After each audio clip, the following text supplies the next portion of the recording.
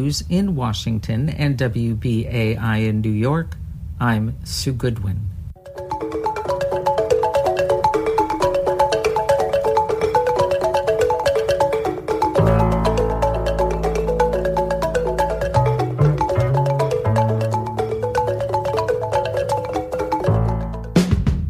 Good afternoon. This is the Shay Show with your host Zain Al-Amin.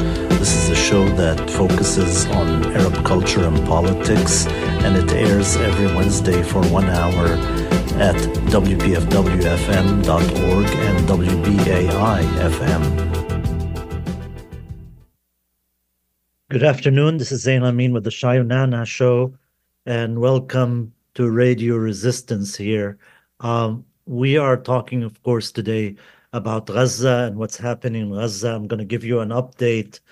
Also, I'm going to share a little piece that was done on Double Down News about how Netanyahu's war is basically could destroy the state of Israel.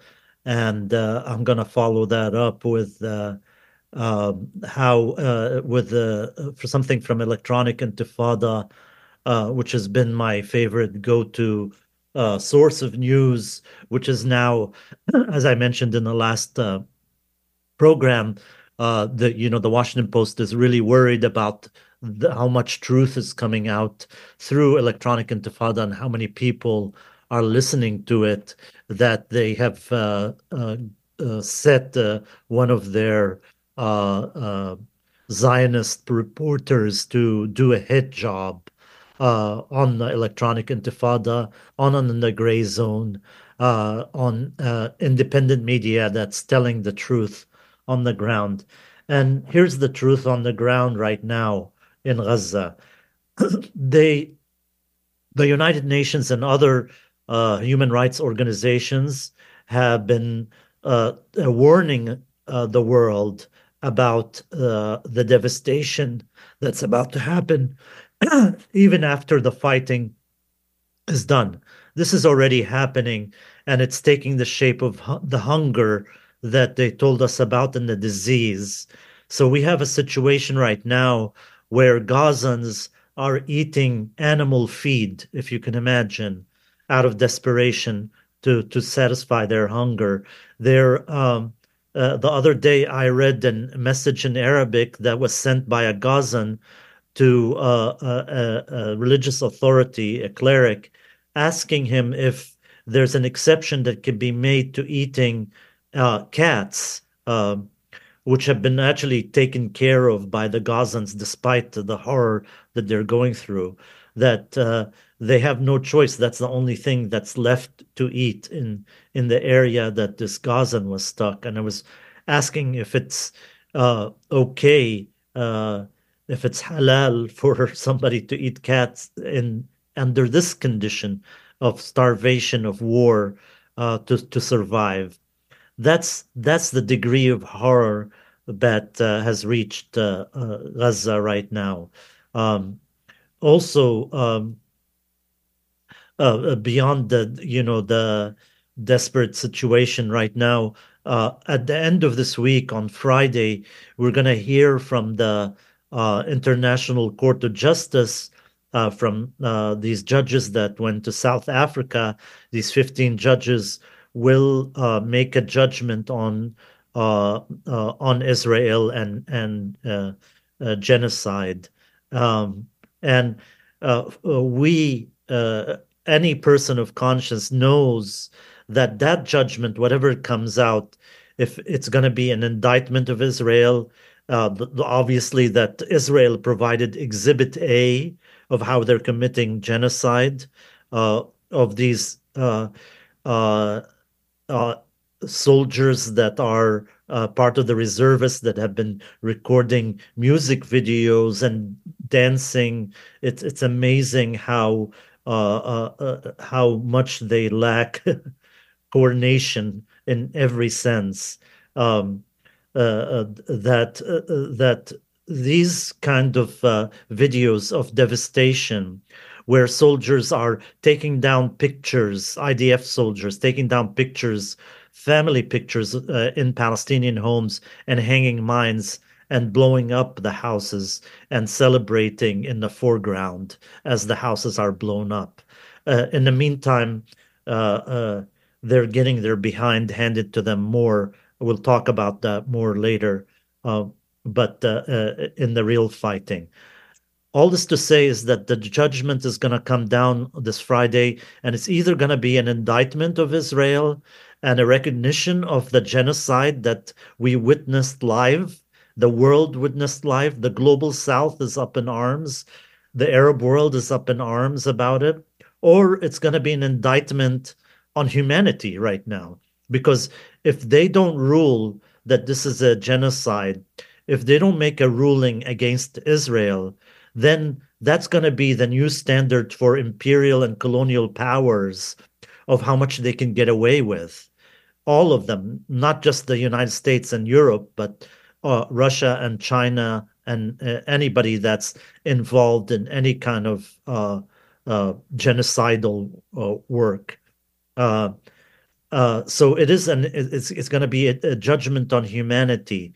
So like the UN Secretary uh, um, mentioned, that this is not a crisis in humanity, but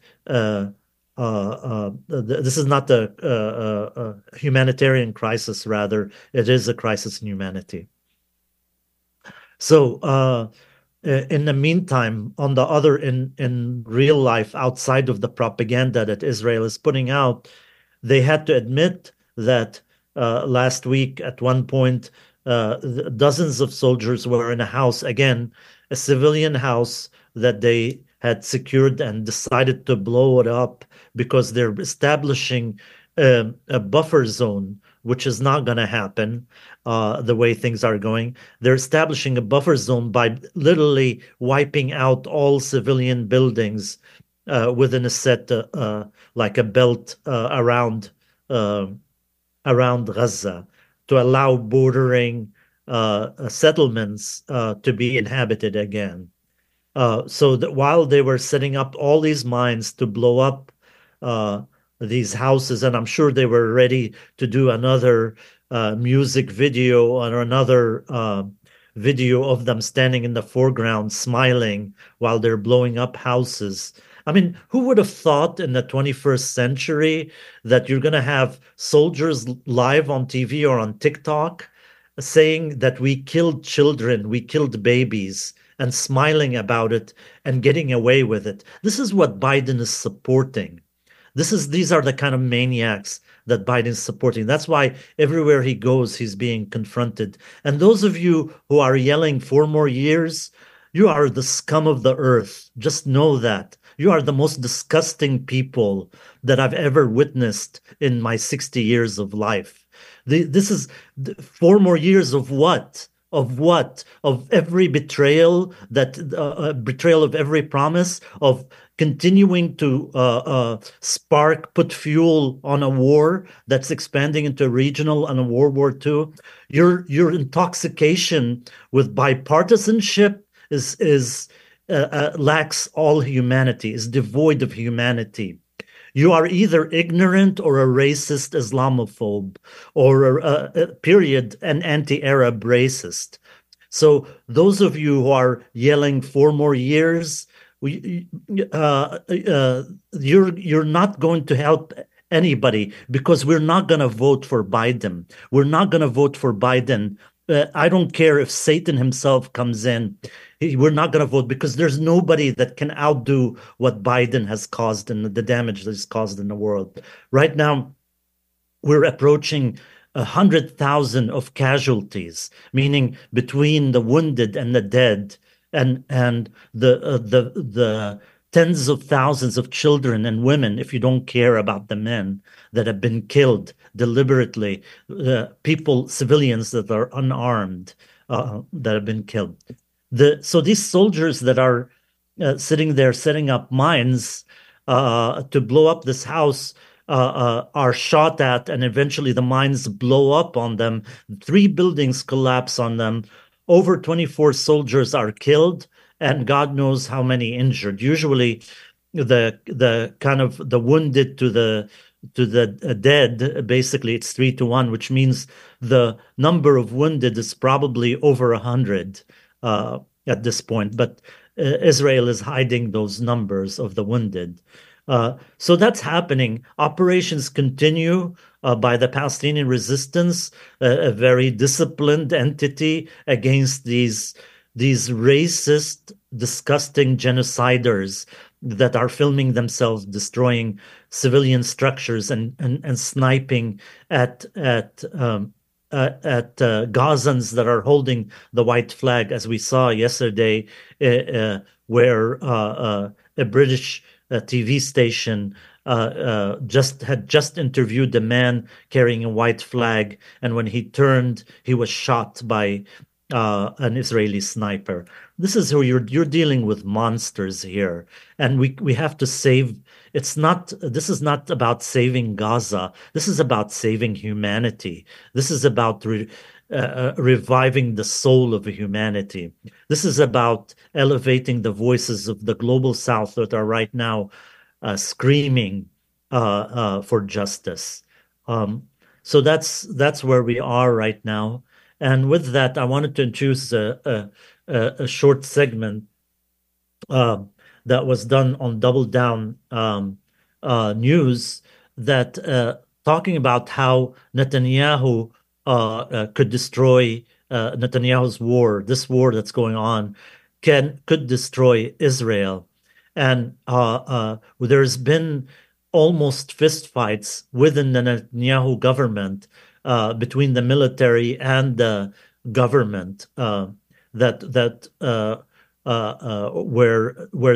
tensions are higher on disagreements on what is to be done and and what are the goals. They haven't achieved any of the goals. In the meantime, the the the parents and the children and the relatives of the so-called Israeli hostages, and I say so-called because I don't think of them as hostage. These are prisoners of war, just like what I would refer to as hostages are the thousands of Palestinians, men, women, and children that are being held without a trial right now in the prisons of Israel. So these so-called hostages are going to be killed by Israel itself. They've already killed a handful of hostages. Israel has killed its own hostages, as you heard about the famous incident of the three hostages emerging with white flags and shirtless and being shot by the IDF, by their own people. Um, so none of the goals are being established, and the hostages are being hurt. More hostages are being killed by bombardment. So there's none of the goals of that they had set out are happening, and that's why the parents and the relatives of the hostages broke into the Knesset and confronted the Netanyahu administration members of the Knesset and told them that we need a ceasefire now. They kept on shouting now in Hebrew and drowned out any kind of response because they know that they have Netanyahu has no intention of ending this war, has no intention of saving these hostages. In fact, these hostages are going to tell a story that's not very flattering to the Israeli state. They're going to tell them that they're going to show evidence that a third of the civilians killed on October 6th were actually killed in a crossfire that between the IDF and Hamas.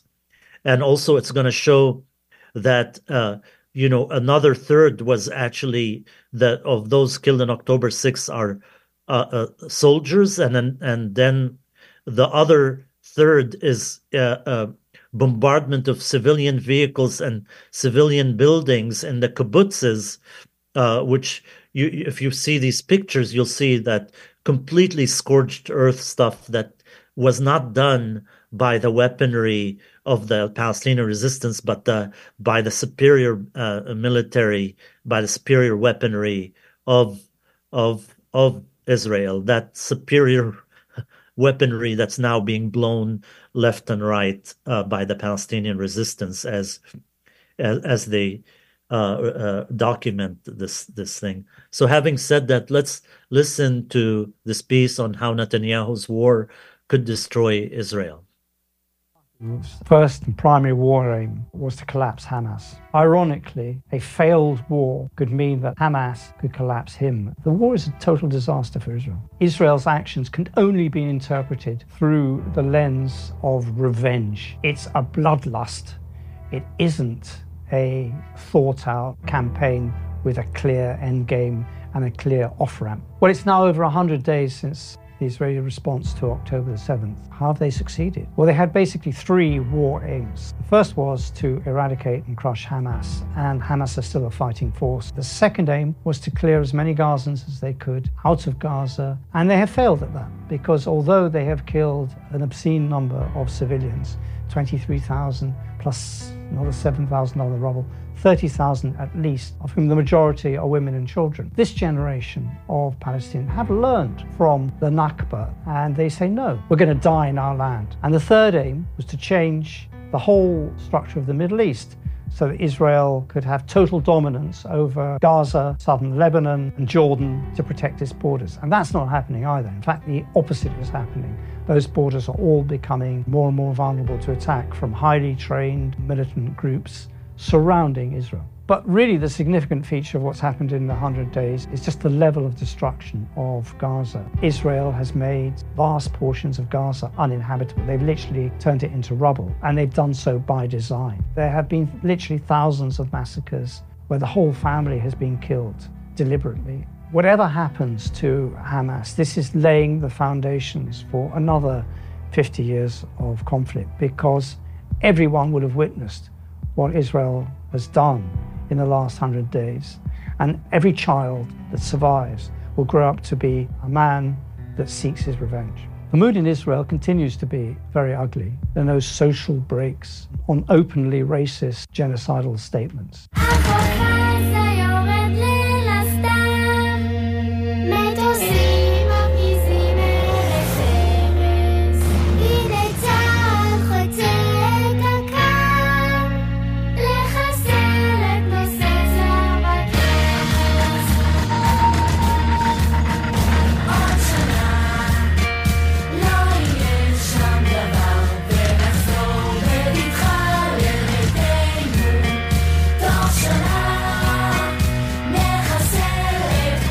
A clear majority want the war to continue. A clear majority blame all Palestinians, and the soldiers say so. We are looking for babies, but there is no babies left. Maybe I kill a girl, she was 12, but I'm looking for a baby. You Palestinian? 5 Palestine. Hi. 5 Palestine baby. Yeah, very good. You 5 Palestinian babies? Yeah. You love Palestine. I kill you. You guys kill Palestinian kids? Yeah. Just 2 this morning. Just 2. Yesterday was a good day. Public opinion is actually affecting the behavior of soldiers who are basically committing war crimes against unarmed civilians. I myself personally am not dissociated from these events. I come from a Jewish family. Half of them settled in London, the other half in Haifa. My grandfather's family, half of them were killed in the extermination camps. As someone whose family has really suffered from the Holocaust, that same mistake shouldn't be repeated again and again and again. You can see the same mistakes that Israel is committing as the French did in Algeria. They killed between 1 million and 1.5 million Algerians, and eventually they had to leave. Killing an indigenous population that is totally rooted to the land and is fighting, not for religion, it's fighting for its homes, it's fighting for land, doesn't work. And eventually, colonial power has to leave. In Algeria's case, it was the French. In Israel's case, it is the European Jews. And you will see an exodus of European Jews leaving Israel the longer this war goes on. As well as being a moral, military and political disaster, it has also succeeded in making the Palestinian cause, which on October the 6th was shoved under the carpet, dead and buried. It's all about normalization between Saudis, the rich Gulf states, and Israel. It succeeded in making the Palestinian cause a global cause. You only just have to look at the size of the weekly demonstrations in London, 500,000 people around the world, but also what you can really see is from the other end of Africa, South Africa really taking the lead in trying to seek justice and trying to end the war. And America's stock, Britain's stock, Europe's stock plummeting in terms of its soft power. Israel really is dragging everyone who supports it down the same rabbit hole that it itself is falling. This leaves America much weaker than it was. It was in a posture of withdrawing from the Middle East and repositioning its forces to confront China in the Far East. And it's now stuck there like a rabbit in headlights without the levers really to stop this car crash from happening. Israel doesn't actually have an off-ramp. It doesn't have a post-war strategy. Israel, by controlling the water supply and electricity supply, was the occupying power. But now literally they are the occupying power in terms of there being no civil administration. And they're going to have to provide some.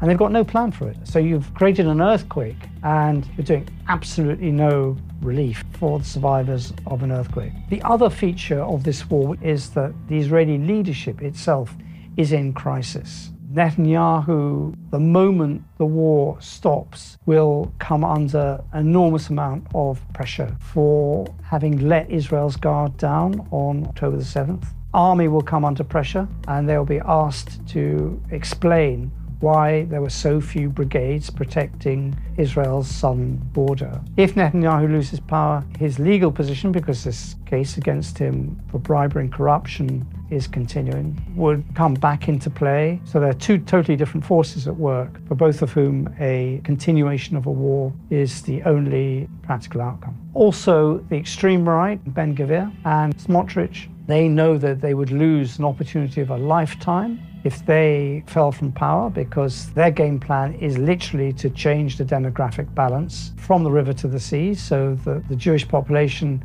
isn't a minority supremacist apartheid administration, it is the majority. מה אתה מציע שנשנה? אני מציע קודם כל שאנחנו לא נצא ממרכזי הערים בעזה. דבר ראשון. דבר שני, אני מציע, ואני אומר את זה בצורה הכי מפורשת. להישאר שם, עם הצבא, לכבוש את עזה, כן, להישאר שם. ולהיות אחראים לתושבי עזה. לא, מה שיכול וצריך לקדם זה תוכנית הגירה, עידוד מרצון כמובן, שיאפשר להם ללכת... אתה מאוד שצה"ל יהיה בתוך עזה, ומרצון נגרש אותם. וזה מעשי? אודי, בוודאי. אם אנחנו נכריע אותם, בוודאי שזה מעשי. That's what they really want. And they know that. Out of power, they would have lost it. They would have lost an opportunity of a lifetime. And their settlers and supporters are all armed. It isn't an easy prospect to have the leadership to say, I'm now going to stop this war and I'm going to start negotiations and diffuse all the things we've been talking about. Israel's not in a position to do that. And Netanyahu's not in a position to do that. So I think he's finished. He's shameless, and I think his aim is to carry the war on for as long as possible. The other ferment going on inside Israel is the debate between the families of the hostages and the Netanyahu government, but also the extreme right. Families of hostages held by Hamas, they gathered today to protest the Gaza invasion. Take a listen. We have to engage in negotiations. We have to do it now. They say that the only solution is to destroy, to flatten Gaza. They never mention the hostages, never. We are afraid for our hostages, our family. We want to bring them home alive. But the extreme right actually aren't that interested in getting Israelis back. They are far more attuned to what was called the Hannibal Directive, where the Israeli army targets an area in which a hostage has been taken so that everyone dies and there are no hostages. Either they prefer deaths, Israeli deaths, to Israeli hostages. We need to look at the euphoria with these hostage releases with a grain of salt. What Hamas wants us to do is they want to divide the country into people whose priority is releasing the hostages through deals, people like me and the other part of the country whose priority is to obliterate Gaza and reconquer it, even at the expense of the hostages. But I think whatever happens, world opinion is changing. It's not changing in Israel or America's favor. While Israel has always prided itself on making sure that the elites, the political elites, the party leader, future party leaders, the opposition, anyone who wants to be serious in Western politics has to get on side with Israel first. Or the fate of Jeremy Corbyn hangs high over the alternative. You'll be accused of being anti-Semitic. That's basically what you toe the line, you say what we want you to say, or we'll accuse you, or we'll get someone to accuse you of anti-Semitism. That's as crude as it has become. But that's not working anymore. And I'm very pleased to say it isn't working, because there are millions and millions of people out there who are not party of the conflict, who simply say, no, this is not right. This is what Israel is doing is absolutely not right. And Israel's using hugely in the court of world opinion. It's a small country. It wants to be a Western nation. Its citizens want to travel. It wants to trade. And all of this is working against its own interests. Before October the 6th, the Palestinian cause was gone.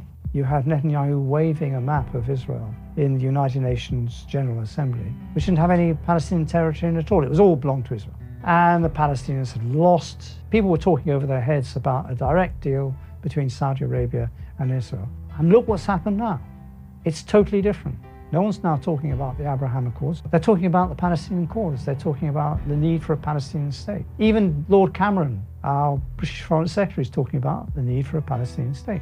So this war really has stripped everything back. It's shaken the rust off this vehicle, and it's now back to the bare metal again. We're in a very, very interesting place at the moment, because the central problem is absolutely right there in front of everyone's noses. It is a Palestinian people that have been chased and shot and bullied off their lands. This land has to be shared. How you do it is up to negotiations, but this land has to be shared. And Jews and Arabs have to regard itself as equals, and that's plainly not happening now. And so it has done a huge boost to the Palestinian cause. But I'm not certain that the bloodshed is over. And I'm not sure that anyone has actually learned the lessons from this. But there's a big, big lesson there in neon flashing lights about how this conflict should now be ended.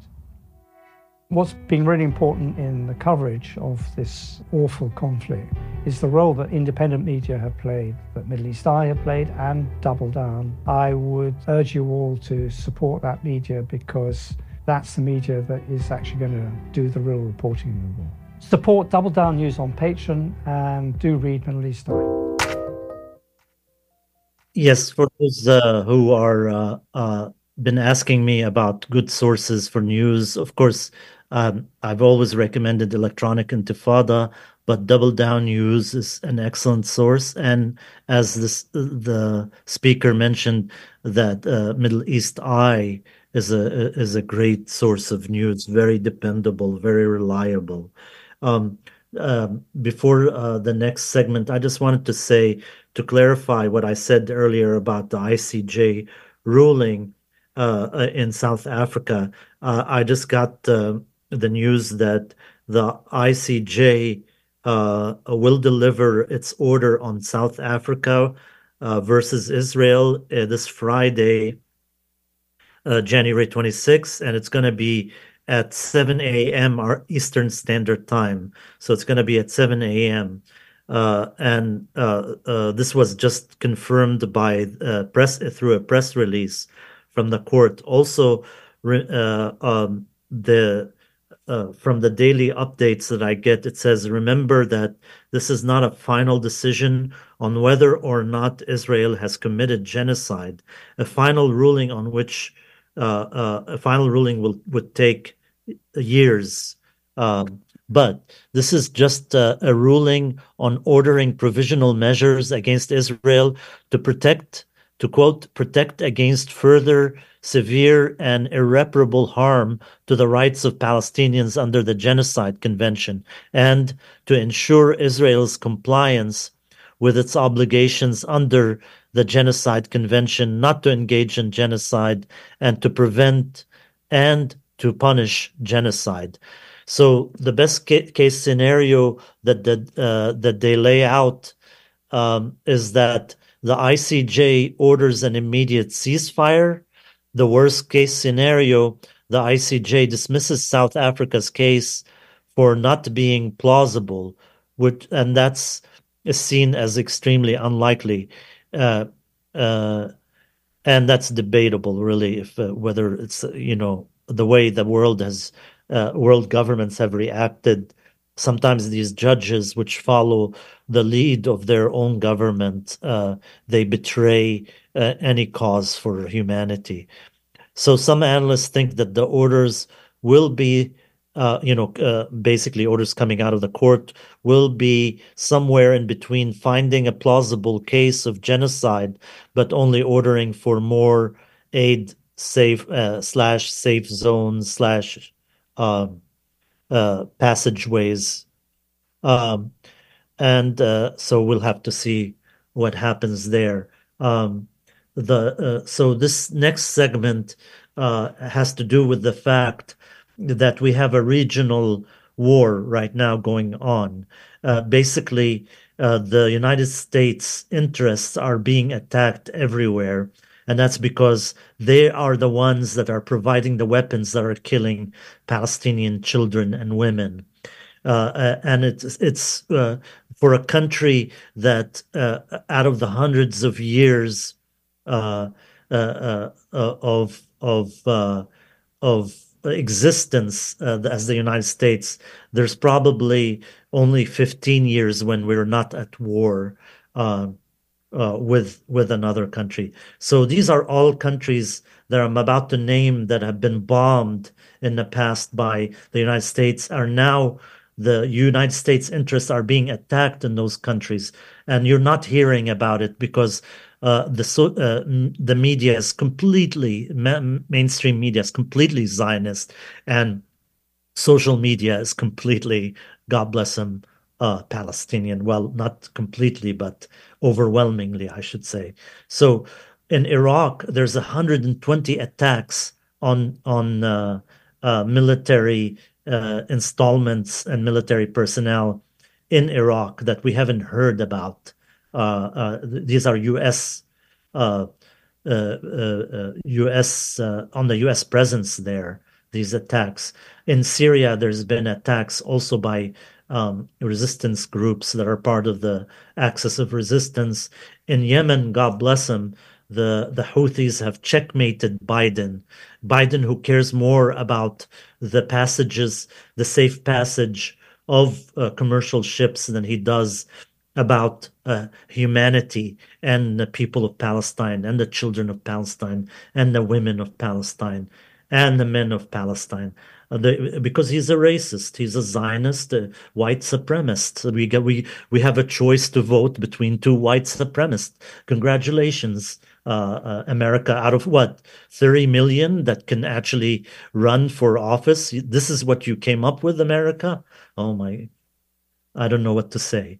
But Yemen is still blocking, and Biden was confronted about this the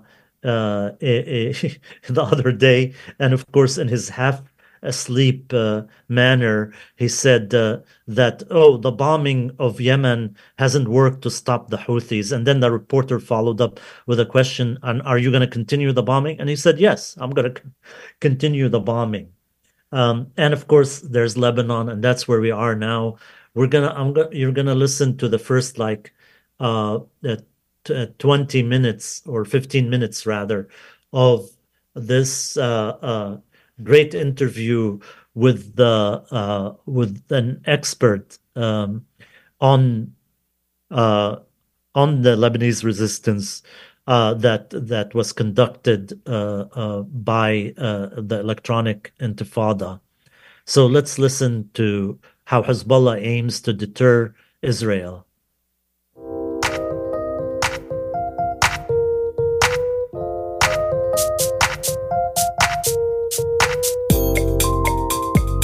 And it still hasn't achieved anything in military terms beyond ethnic cleansing and genocide. It's very puzzling as to how they think that Hezbollah could be not even just defeated, weakened, to be frank. I think it's impossible. The Electronic Intifada. The Electronic Intifada. The Electronic Intifada. This is the Electronic Intifada podcast. I'm Nora Barrows-Friedman. And I'm Asa Winstanley.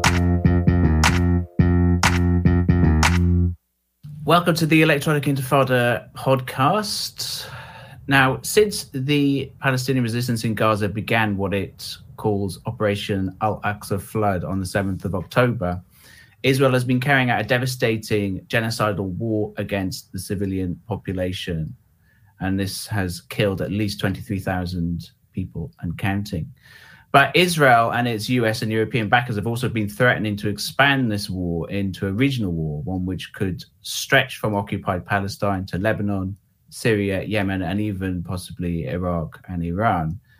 Now, and indeed, all these countries have been the target of US or Israeli bombing attacks since the 8th of October. But regional military powers have not been sitting on their hands. On the 8th of October, Hezbollah, the Lebanese resistance faction, joined the battle against Israel.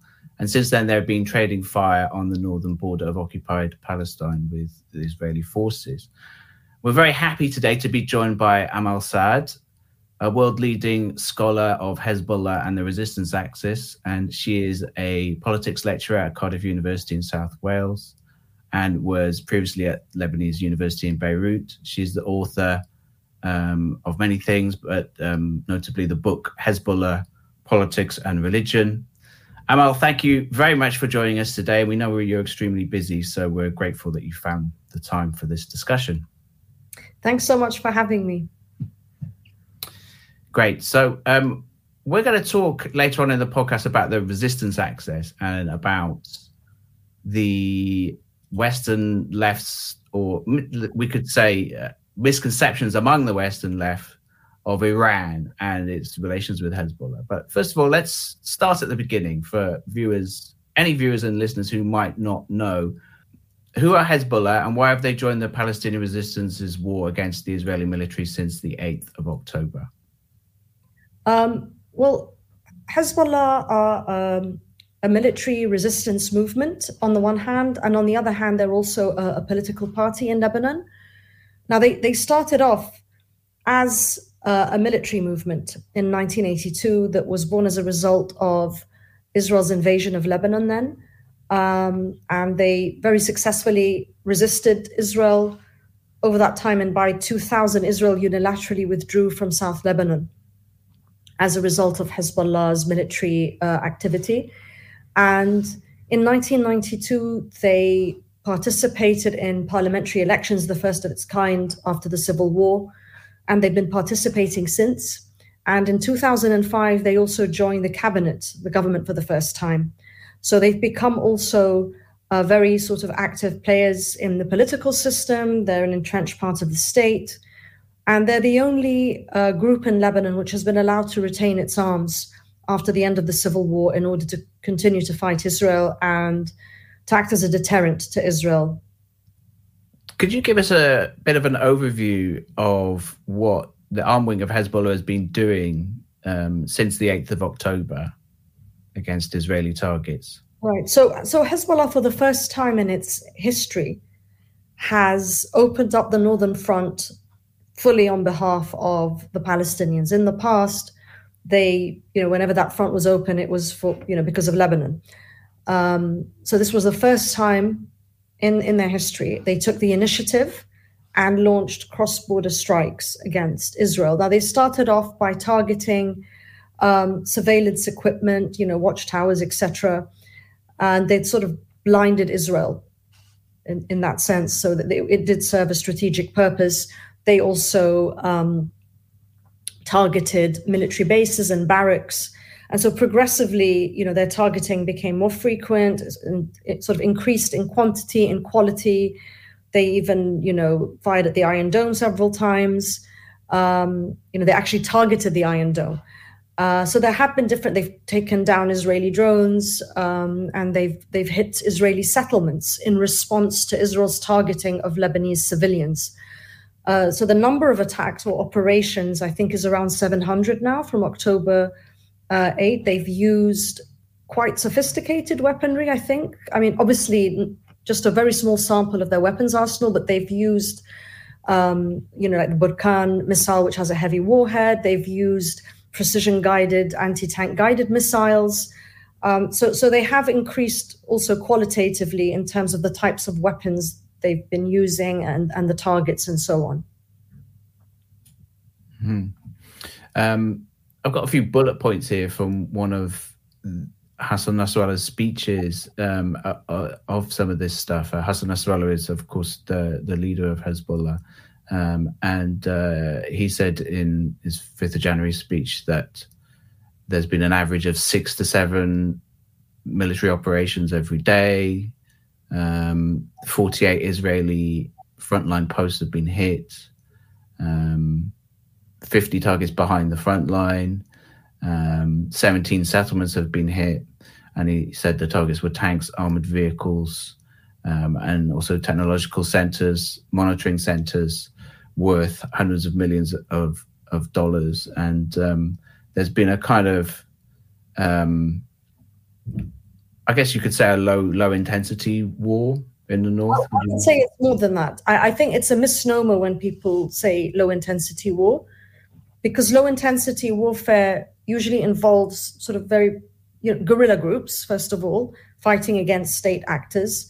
And they also involve sort of much more basic weapons like IEDs. They don't involve like missiles and things like that. So the targets, the sort of targeting and weapons that Hezbollah has used, and the very fact that Hezbollah is not a regular guerrilla group, it's a hybrid force that I would say become even closer to a conventional armed force now than it was in 2006. And even then it was a hybrid force. So looking at these different indicators, I think it's more sort of apt to say it's a moderate intensity war. It's not a high intensity war yet. No, it's not like the war that, Hamas and Islamic Jihad are fighting with Israel in Gaza. So it's a moderate intensity war, yes. And could you give an indication of the kinds of weaponry Hezbollah has? Because it's more well armed than the Palestinian resistance, right? Oh, yes. I mean, it's obviously much more sophisticated in terms of weapons, in terms of training, in terms of size, on all these different sort of levels. Hezbollah is a much more powerful military force than Hamas is. In fact, it's been called by many military experts as the most powerful non-state actor in the world. And there is a reason for that. Well, part of it is, as you say, that the weapons. So Hezbollah possesses weapons. Obviously, no one really has facts at their disposal. It's quite hard, but just looking at different sort of reports, intelligence reports and others, Hezbollah does seem to have a vast arsenal of, it's reported 150,000 rockets and missiles. And of those, a large number are precision-guided. It's got ballistic missiles. It has, anti-tank guided missiles that are sophisticated. It also has a vast array of drones, and drones have become sort of the weapon of the future, and we're seeing that now. So they have very sophisticated drones, long-range drones, medium-range, short-range, kamikaze drones, other types. So that they've had these for a while now, and they've been using them effectively. They do have reportedly some air defense systems. I don't think they're very sophisticated, but they do seem to have, some type of air defense. Some say the SA-8, others say the SA-22, and this is what I've read so far. This is something very difficult to ascertain, because obviously Hezbollah doesn't disclose any information about their weapons. Right. They have anti-ship missiles. They use them in the July war, but they have more sophisticated ones now. And so that's just looking at weapons. But what's more important, I think, is the sort of military experience Hezbollah has acquired over the years. And I'm not just talking about South Lebanon and how Hezbollah fared in 2006. It basically, if we want to be conservative, we can say it prevented Israel or denied Israel a victory. And if you want to be more optimistic, you can say defeated Israel. But at the very, very minimum, it denied Israel a victory. And in fact, Israel itself, in the Winograd Commission, the report that was issued there called it a failure on Israel's part. So we know that also Hezbollah has a lot of experience since then, including in Syria. It's fought in many different terrains. It's fought conventional armies. It's fought non-state actors, and like jihadi groups that it fought there. It's fought in different terrains and different weather conditions. Okay, so that's great. That's a good overview of what's been happening. So add a little bit of context then. So the July 2006 war, was I was actually living in the West Bank while that was happening, and it was a real eye opener for me as someone coming from the West to see the level of support really among all sectors. I mean, I was living in Ramallah, in what's called the old city of Ramallah. It's not really that old, but it's basically there was a lot of Christians living. There's a lot of Christians, and because Ramallah was originally a small Christian village, which kind of boomed out during the Palestinian Authority years. But this is to say that there was a lot of Christians living in that area, and yet everyone was still supporting Hezbollah during that period. And I remember, I've probably got a photo of it somewhere. There was a Christian bakery which always had an icon of Mary outside it, and then and they during the Hezbollah war they put up a poster of Hassan Nasrallah during the war, the Israeli war against Lebanon in 2006, and that was to me such a sort of that's something I always remember, because it was like that was emblematic to me of how really everyone was supporting Hezbollah, whereas to me as someone coming from the West, Hezbollah was always misportrayed as this terrorist group in the Western media. But you could you talk a little bit about obviously people can read your book to get into the full history. We're not going to have time to get into the full history, but could you talk a little bit about the reason for the emergence of Hezbollah in terms of the Israeli occupation of South Lebanon in the 80s? I mean, Hezbollah has, I'm not going to exaggerate and say it enjoys, full popular legitimacy. It doesn't. No group does in Lebanon. Not even the Lebanese state enjoys that legitimacy, unfortunately. But Nasrallah has repeatedly said that Hezbollah, its armed status, does not enjoy a national consensus. And Lebanon is a deeply polarized society. Different sects and parties have different foreign allegiances, that are in complete contradiction with one another. You've got US-backed groups, Saudi-backed groups, groups that are supported by Iran. So, and some in the past by Syria. Syria is much less powerful now, of course. So there are these sort of competing foreign allegiances. So it's very hard for Hezbollah to enjoy full popular legitimacy in terms of its armed presence. But what happened particularly after 2005, after the Hariri assassination, when Lebanon became divided between March 14 forces and March 8 forces, was that it was able to not only rally all the Shia of Lebanon behind it, who make up about a third of the population, virtually all, according to opinion polls, according to election results, I think around 95% of Lebanese Shia support Hezbollah. And they've also been able to rally some Sunnis behind them. And this was a bit difficult in 2005, right before the July war, because there were so many sort of sectarian tensions in the aftermath of the Hariri assassination and in the aftermath of the US invasion of Iraq. So over the years, it managed to, I think, rally other groups behind it, and especially the Christians. So the Christians, under the leadership of the former president, Michel Aoun, who headed the Free Patriotic Movement, at the time, they were much bigger than they are now. And so, we could say Hezbollah enjoyed maybe, a very, I don't want to say half, but a very large segment of the Christian population as well. And you would see, like in a lot of the Hezbollah rallies, you would find many Christians who attended those rallies. So it did have some cross-sectarian support. Now, that support, obviously, during the July war, it peaked, because at wartime, usually when any group resists Israel, this is this case for Hamas today. You can look at the figures, like before the invasion and during the invasion, they skyrocket. So most Lebanese, even sort of more right-wing Christian groups, a lot of them also as well rallied behind Hezbollah. A majority of Sunnis rallied behind Hezbollah. This was 2006, when sectarian tensions were at their peak. Now, since then, there's been, thankfully, a desectarianization in Lebanon. We've got much less sort of sectarian tensions than we did in the past. I'm talking like the last 2-3 years, this has been the case. And today, in fact, looking at sort of public opinion in Lebanon, it's clear that the overwhelming majority of Sunnis support Hamas and Islamic Jihad. They support the Palestinian cause. Obviously, the overwhelming majority, over 95% of Shia do as well. The Druze do as well. The Muslim sect, they support the Palestinian cause. So I think it would be logical to expect these other sects to transfer that sort of support to Hezbollah if Israel attacked Lebanon, and obviously many Christians support as well. I left out the Christian community. What you were listening to is an Electronic Intifada interview with Amal Saad. That she's an expert on the Lebanese resistance, and we're gonna continue this segment at the next show.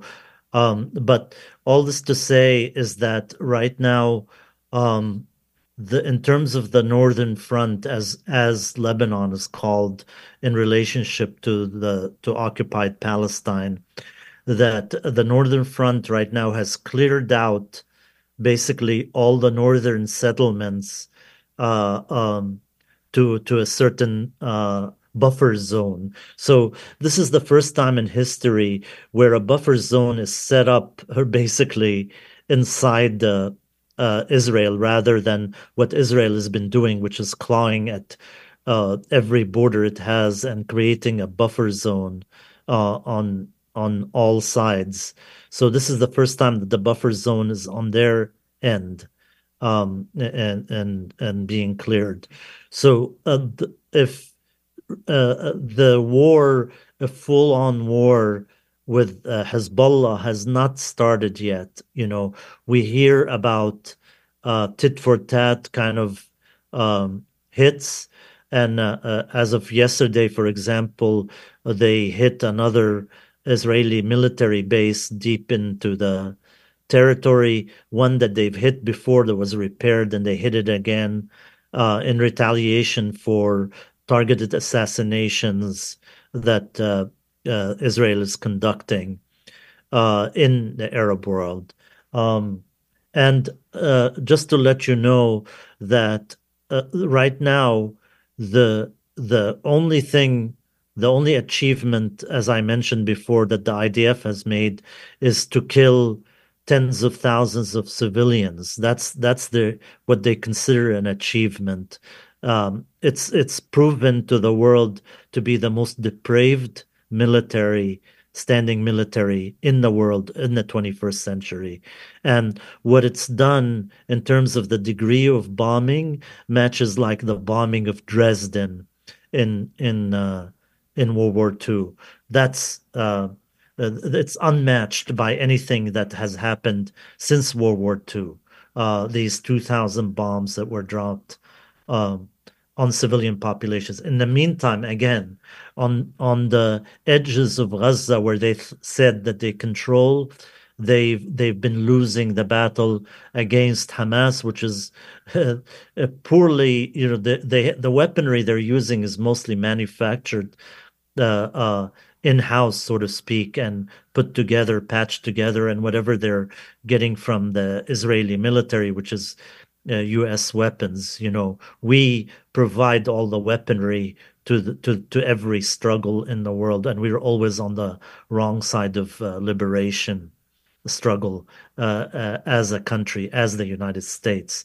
We're always on the wrong side of this thing. And with the mass shootings that are happening in the United States, it's really incredible when I find liberals and talking about disarmament of these lunatics that are shooting schools when they totally accept the fact that half of their taxes actually go to the military, to weapons. So how are you going to disarm a local population of lunatics if your culture is based on war and weaponry, if your economy is based on that. So in order to stop these mass shootings, you have to end this culture. You have to so stop being the merchant of death for the whole world. That's how you get to the root of the problem. That's the reality. Having said all of that, imagine if you were with them losing against this ragtag, very disciplined guerrilla force. In Lebanon, it's a much more advanced force, and we'll see what comes in the coming days.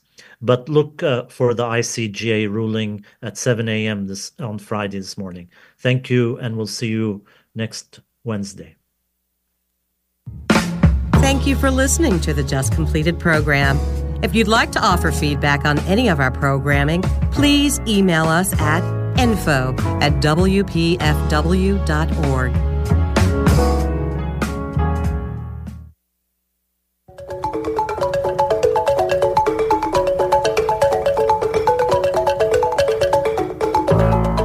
WPFW in Washington and WBAI New York, I'm Chris Bangert-Drowns with some brief news headlines.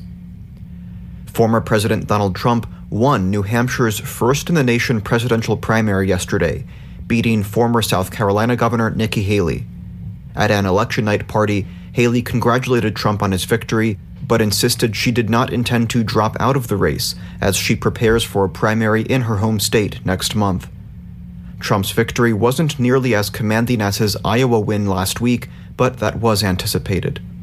On the Democratic side, President Joe Biden won the primary as a write-in candidate. Fighting has intensified around the city of Khan Yunis in southern Gaza, where aid groups warned that thousands of civilians were trapped in hospitals or struggling to flee the area. Israel has issued new evacuation orders to over 500,000 Palestinians in Khan Yunis, where many had sought refuge from Israel's attacks in the northern Gaza Strip. Yesterday, at least 9 Palestinians were killed when Israeli tanks struck one of the UN's largest shelters in Khan Yunis. Meanwhile, an Israeli government spokesperson ruled out a Gaza ceasefire today, despite reports that negotiations on hostage releases were progressing and repeated international calls for Israel to cease its bombardment. At least 25,700 Palestinians have been killed and nearly 64,000 injured in Israeli strikes on Gaza since October 7th. A South African news outlet is reporting that the International Court of Justice will announce a ruling on Friday on an emergency request to halt the fighting in Gaza. The report said a South African delegation landed in The Hague ahead of the expected announcement. South Africa's emergency request is part of a broader case the country brought to the ICJ accusing Israel of genocide in Gaza. The ICJ will not rule on the genocide allegations on Friday, as proceedings in that broader case could take years. Israel has rejected the claim of genocide and sent a legal team to The Hague to contest it. Russia said today that a military transport plane carrying Ukrainian prisoners of war was deliberately shot down by Ukraine, killing all 74 people aboard. Ukrainian officials say they are investigating whether or not prisoners were on the plane. Russia said 65 of the plane's passengers were Ukrainian POWs on their way to a planned prisoner swap. A Ukrainian military spokesperson confirmed that a swap was due to happen today, but that it is not going forward. The swap would have been the 50th of the conflict and the 2nd this month. A Russian Defense Ministry statement called the attack a, quote, terrorist act. The plane also carried 9 Russian crew members and soldiers. Separately, Ukrainian President Zelensky said a large Russian missile attack yesterday struck residential areas in Ukraine, killing 18 people and injuring 130 others. A new study published today in the journal Nature says the Earth's groundwater is being rapidly depleted and calls for reforms in water policy to solve the problem. Researchers studied tens of thousands of wells and hundreds of aquifers across 40 countries, finding that groundwater depletion in many areas is accelerating compared to the 1980s and 90s. At particular risk are aquifers in dry climates where there is extensive agriculture. The study pointed to northern Mexico, parts of Iran, and southern California as examples. But in other areas, groundwater depletion was found to have slowed or even reversed since the 1980s and 90s, possibly due to changes to agricultural policy. The U.S. Geological Survey says that about 30% of the world's fresh water is found as groundwater. Weather in Washington, D.C. right now is 48 degrees and overcast. In New York City, 43 degrees and foggy. For WPFW in Washington,